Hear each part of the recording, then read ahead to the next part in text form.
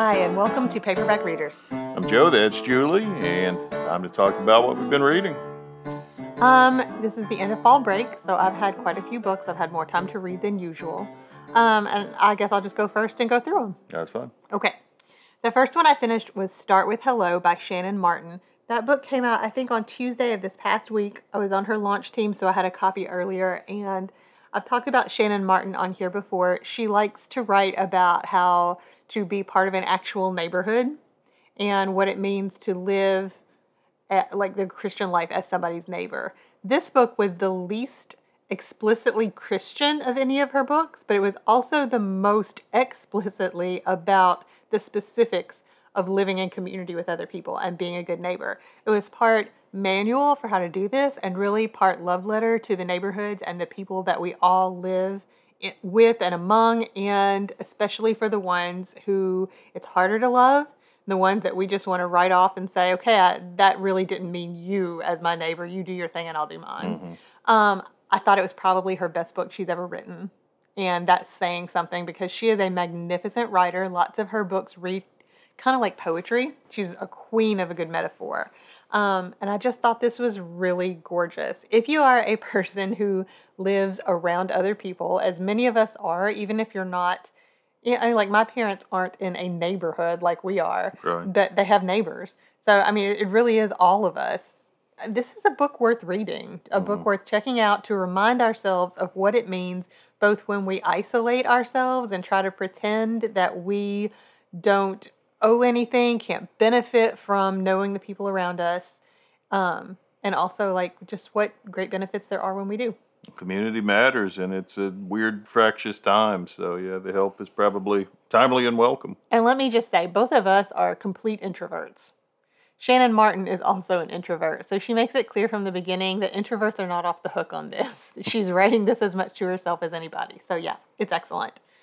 Then I finished A Curious Faith by Lori Wilbert. This is also a book that came out this year. It is the skinniest, tiniest little book, and I think it's probably taken me a couple of months to read through it. It's 32, I believe, short little chapters about the questions that we ask in a life of faith and about how God is not afraid of our questions, God is not offended by our questions, and God really wants us to ask our questions. And it's also about the questions that God asks in the Bible. We had a pastor one time who said, God never asks a question that he doesn't already know the answer to. The questions are really there for us to figure out and to grow. Mm-hmm. And I think Lori Wilbert would agree with that. And also that sometimes God's questions are an invitation for us to ask our questions back. It was just a very thoughtful, meditative book. I did not want to rush through it. I didn't want to just rip through and tear to the end because these were essays worth thinking about for anybody who is a person of faith. Sure.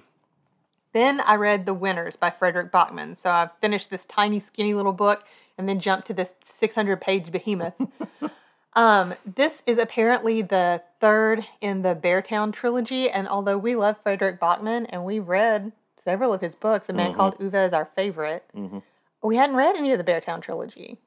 And I kind of feel like maybe that was a mistake. I was really excited to read The Winners because, it came out, but I never read Beartown or anything else. Now, this was a standalone book. I don't feel like I understood the story. I was with it the whole time, even though I did not read the other two books. But I also feel like possibly there's a lot of richness in this story that I may have missed mining because of not having read those other two books. And I really felt like, love him as I do and love these characters as I do, this book broke my heart from page 1 all the way through to page 600 and something. I honestly, in the first 100 pages, was not sure I was going to keep reading. I thought I was just going to dump it, maybe go read Beartown, and then see if there were more ways to pull myself into it. Mm-hmm. His writing hooked me, his characters hooked me, and they are why I stuck with it. But this was just a very, very hard, heartbreaking book all the way through to me. There were some moments of hope, there were sweetness, there were some funny moments, but the main thing I think of when I think of reading this book is just how sad it was. Well, don't start with Return of the Jedi, basically, is what you're saying. Yeah, I think if you haven't read any of the others, you should probably start maybe. I think maybe someday I'll go back and read Beartown, but honestly, The Winners so emotionally exhausted me that I don't know if I want to go back to Beartown ever. The next one I read is called The Cheat Sheet by Sarah Adams. I read her book, When in Rome, talked about it on the last podcast that we read. And I basically picked it up right here because after the emotional exhaustion of The Winners, I just needed something fun and something sweet. And this was perfect for that. Sarah Adams writes happy books. I've seen lots and lots of people describe her books that way. I've seen her repost that on Instagram. I think that's her goal. She wants to write happy books, and she 100% succeeds. So if When in Rome was an enemies to lovers kind of book, the cheat sheet was a friends to lovers sort of book. These two have been best friends forever, and they are terrified to each of them are terrified to speak up and say that they actually are in love with the other because of fear of ruining their friendship. That could be a really boring story, but she sets these two in a really interesting career type relationship, and especially the male main character's family background is kind of interesting as well. It was just, like I say, fun all the way through, and I just needed a dose of happy after The Winners. Always a place for that, certainly. Then I read One True Loves by Taylor Jenkins Reid. My sister gave this to me and said that I had to read it. She had picked it up at Barnes & Noble, and she loved it so much. We love Taylor Jenkins Reid around here. Daisy Jones and the Six is my absolute favorite of her books. I will say for me, I don't think that there have been any of her other books that have lived up to Daisy Jones, and I think that's just because of the personal resonance of Daisy Jones for me. I thought that it really clicked some things in me. This one, though, was really, really such a great story. So in this one, the main character, Emma Blair, she marries her high school sweetheart, Jess. They have this beautiful marriage of all the things that they have dreamed for themselves in high school, travel and all kinds of stuff. And then he is in a helicopter crash and he goes missing. And he is presumed dead. So she has to rebuild her life. They've only been married for 1 year when this happens. She rebuilds her life. She figures out what she wants in it now in this period of grief, that her life is not going to be what she imagined it would be with Jess. And eventually she gets engaged to another man. And that's when Jess calls her, and he's been found. He's been trying to get back to her this whole time. So there's this question here, of course, who is she going to pick? There's, I feel like there have been a lot of old movies made about this very premise. I was going to say, I watched an episode of Night Court not long ago that it was very similar. But this book is very unique. It does not fall into any of the old cliches, any of the traps of those kinds of movies. It would have been really easy for her just to rewrite the same old story, but that's not how Taylor Jenkins Reid works. At one point in this book, Emma's best friend says to her, I think that you have to figure out who you want to be now. It's less about which man do you want to be with, but it's more about who are you going to want for your, what self are you going to want to live with for the rest of your life? And I found that to be a very interesting question for everybody, no matter if you're trying to, choose between your long-lost, now not dead husband and your current fiance. It was a really strong examination of self and an examination of what it means to be in a relationship with somebody, what it means to truly love another person, and all the different kinds of loves that we can have. So Christy was 100% right. This book was magnificent. High praise. Then I read Iona Iverson's Rules for Commuting by Claire Pooley. She wrote The Authenticity Project, which I talked about on this podcast whenever I read that one a long time ago. This one is about Iona Iverson, who commutes to her job in London every day. She's a columnist, and she is a highly opinionated older woman. And we all know that older women lots of times get shunted to the side. Nobody seems to really see you anymore after probably the age of 40. You don't catch the eye as much. And this is not something that she is accustomed to, both in her job, where she's definitely experiencing the effects of ageism, and then again on the train. She wears flamboyant outfits. She's had this flamboyant, exciting life, but now it seems to be stagnating. And so Iona breaks her own rules for commuting. The same rules that everybody has everywhere, right? If you're on the train, you don't make eye contact. Oh, yeah. You definitely don't speak to other people. Definitely not in London. You don't, yeah, and this is in London. Right. And you just don't see other people. You exist in your own little bubble. But she breaks her rules, and she kind of, on purpose and kind of accidentally, creates this whole little community of other misfits who are also desperately hoping that somebody would see them. Really, really kind and inspirational book. I thoroughly enjoyed it. And then I read Love in Other Words by Christina Lauren. Christina Lauren is I think it's the first name of both of the women who write these books. They're a writing duo, and they've written a ton of books together. Yeah. I've read a couple of things by them. In Holidays was one of the Christmas books I read last year or the year before. I can't remember when I read it. But this book sounded intriguing enough that I pulled it back up. I saw somebody talking about it on Instagram, I think. So in this book, you've got two best friends in high school. The main character, who's a girl, has lost her mother, and she and her father are trying to figure out how to cope. One of the ways she copes is losing herself in books. And when they buy a weekend house, she finds a teenage boy sitting in her closet reading when they come to the open house. And he is the next door neighbor. He has often sneaked over into this very closet to read. It's the closet her father turns into a library for her, and it becomes both of their havens.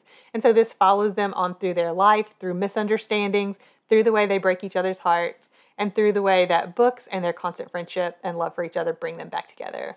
Hopefully they stop breaking into random other houses to sit and read. They didn't have to. She owned it then. Their family owned it. There's no need to break in anymore. It was a joke. Not a good one, but at least you recognize that. All right, last one for me is Bittersweet by Shauna Niequist. This is another reread. It is just my continual quest right now. The only book challenge I'm really on, which is to reread Shauna Niequist's books in order start to finish. Honestly, I think Bittersweet is my least favorite of them. Because it seems to be less personal story and more just kind of explanation drawing us through. Bittersweet is based on the premise that in life we have to take the bitter and the sweet together, that you can't have one without the other, and that both of those kinds of experiences work together to lead us into the lives we really want to live. It is a good book. I just think Shauna Niequist is best when she's telling some stories. You just surprised me with this, because I would have guessed it was your favorite, because I feel like maybe it's just because the cover of this book is brilliant and so unique that it feels like it's always around. It's got a great cover to it. Every time I see it, I want a cookie. Yeah, well, it's that pale blue with the dark chocolate broken cookie on the front. Yeah. I know it's a beautiful book. I'm not saying that it's not. And saying that it's like my least favorite is like kind of saying, what's your least favorite dessert that you really still want to eat every day. I love it. It's a great book. It's just if I was going to rank them, that one would probably come last for me because I love her story. Minor masterpieces can still be masterpieces. Absolutely. Sure. And if you have never read Shauna Niequist and this is the one you pick up, you'll fall in love with it too. It's wonderful. Okay, so I have talked much longer than I ever talk. It's your turn. I don't have a lot to talk about, so it'll be pretty quick. But start with the guy who wrote with the duo who could have called themselves John Paul or Paul John, I guess. I don't know. All You Need Is Ears by George Martin. It came out years and years ago. George Martin passed away not long ago. And I had really looked forward to this, but I think the subtitle was kind of the key here. The subtitle was The Inside Personal Story of the Genius Who Created the Beatles. Huh.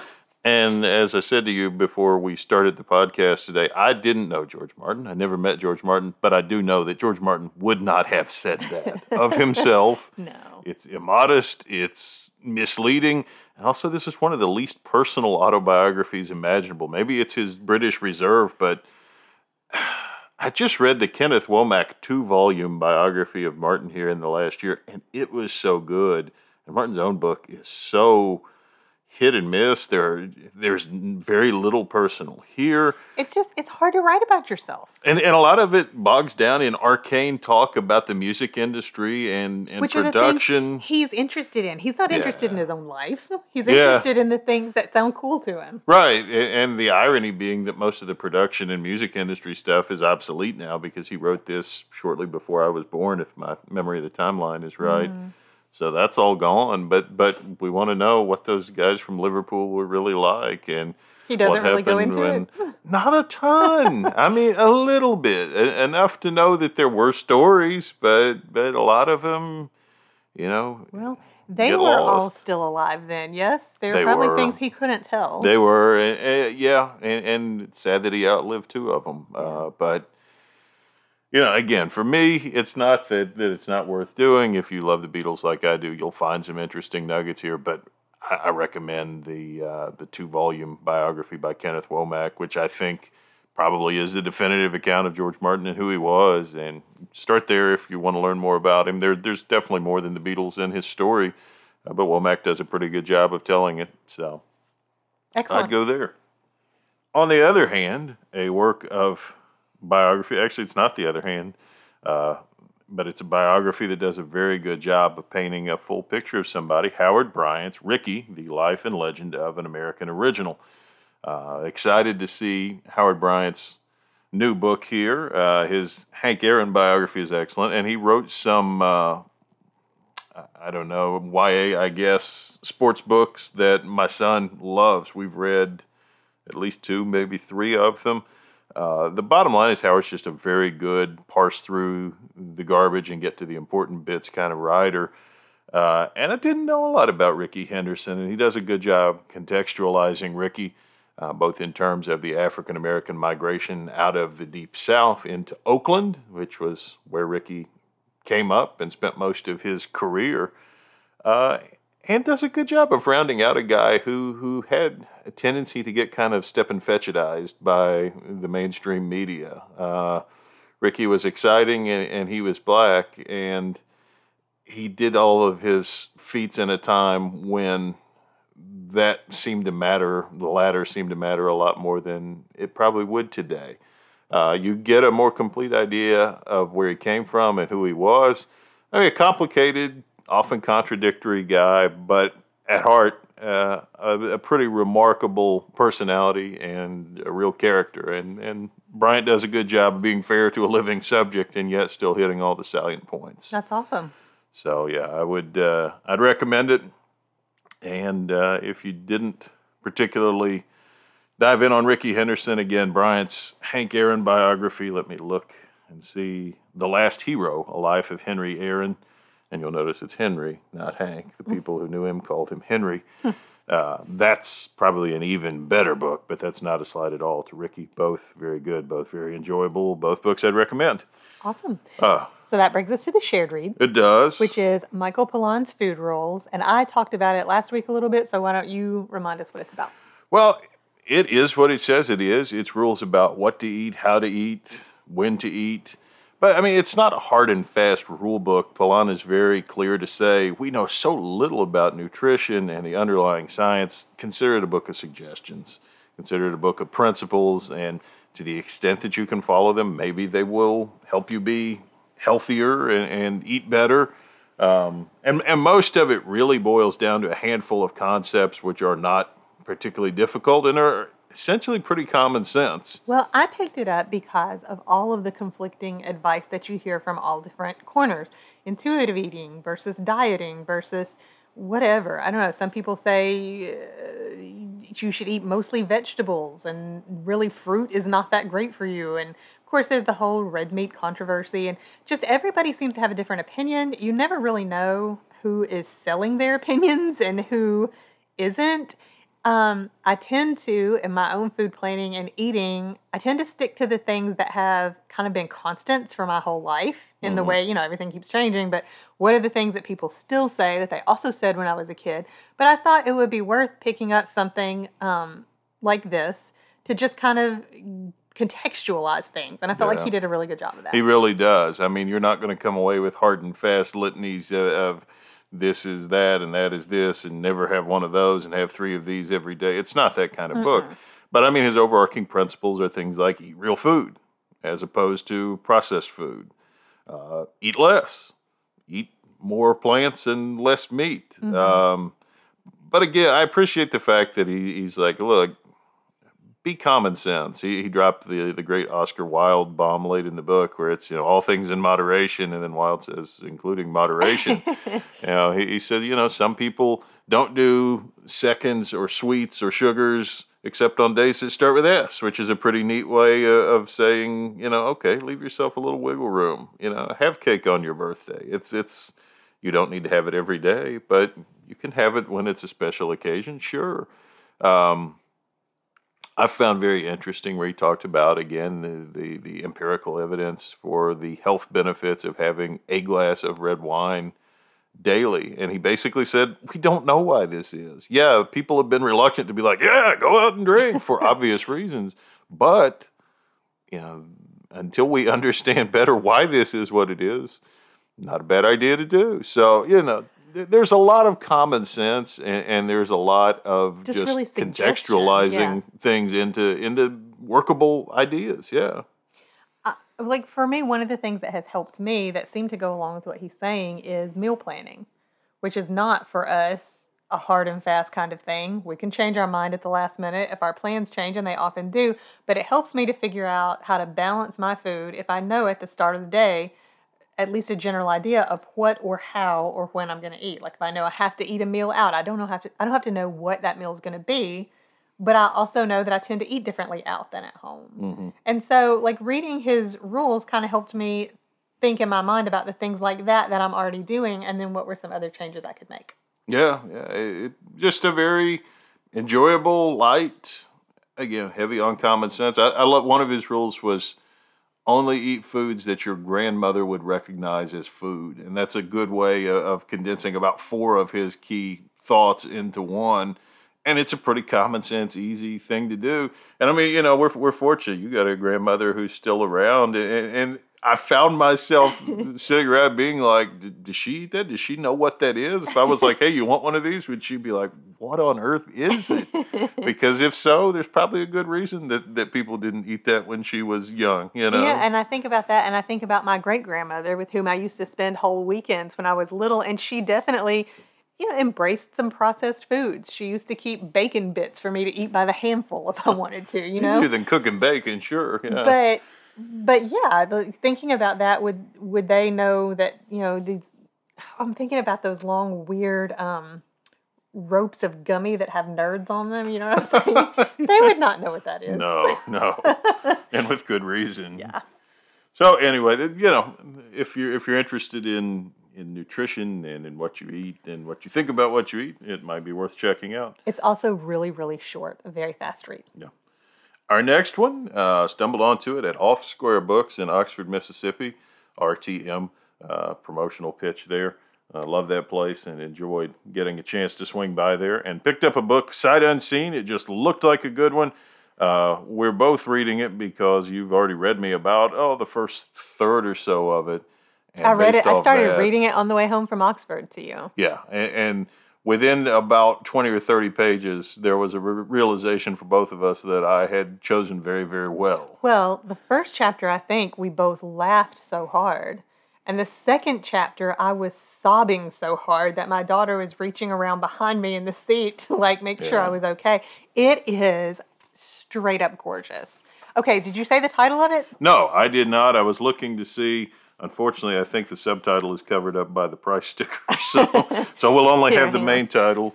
No, it's not on the title page either. I looked. Okay. So we'll just go with the main title. It has a subtitle. I can't tell what it is. Okay. Will the Circle Be Unbroken? A Memoir of Learning to Believe You're Going to Be Okay by Sean Dietrich. Who goes by Sean of the South on Instagram, social media stuff. Yeah, you have looked him up. High praise. Off of the first third of this. Can't wait to read the next 2/3. So feel free to grab it and join in with us. He has a new book out, you've told me. Yes, it's called You Are My Sunshine, and I am going to pick that up this afternoon at the library. We'll report back to you on that as well. Yeah. But again, just reiterating, this book is so good, you guys. I read you the first 12 chapters, and then I sat down to read chapter 13, I think it was, by myself. And then I shut the book and was like, no, just tell me when you have time. I'm going to read you this one too. Because it's the kind of book you just need to share with somebody. I don't know how you could not enjoy this book as much on your own. Absolutely. So we'll be enjoying it. Feel free to join in. And otherwise, hit us up on social media or email. Oh, yeah. You can email us at paperbackreaderspod@gmail.com. You can find us on Instagram at paperbackreaderspod. And you can find us on Twitter at pbackreaderspod.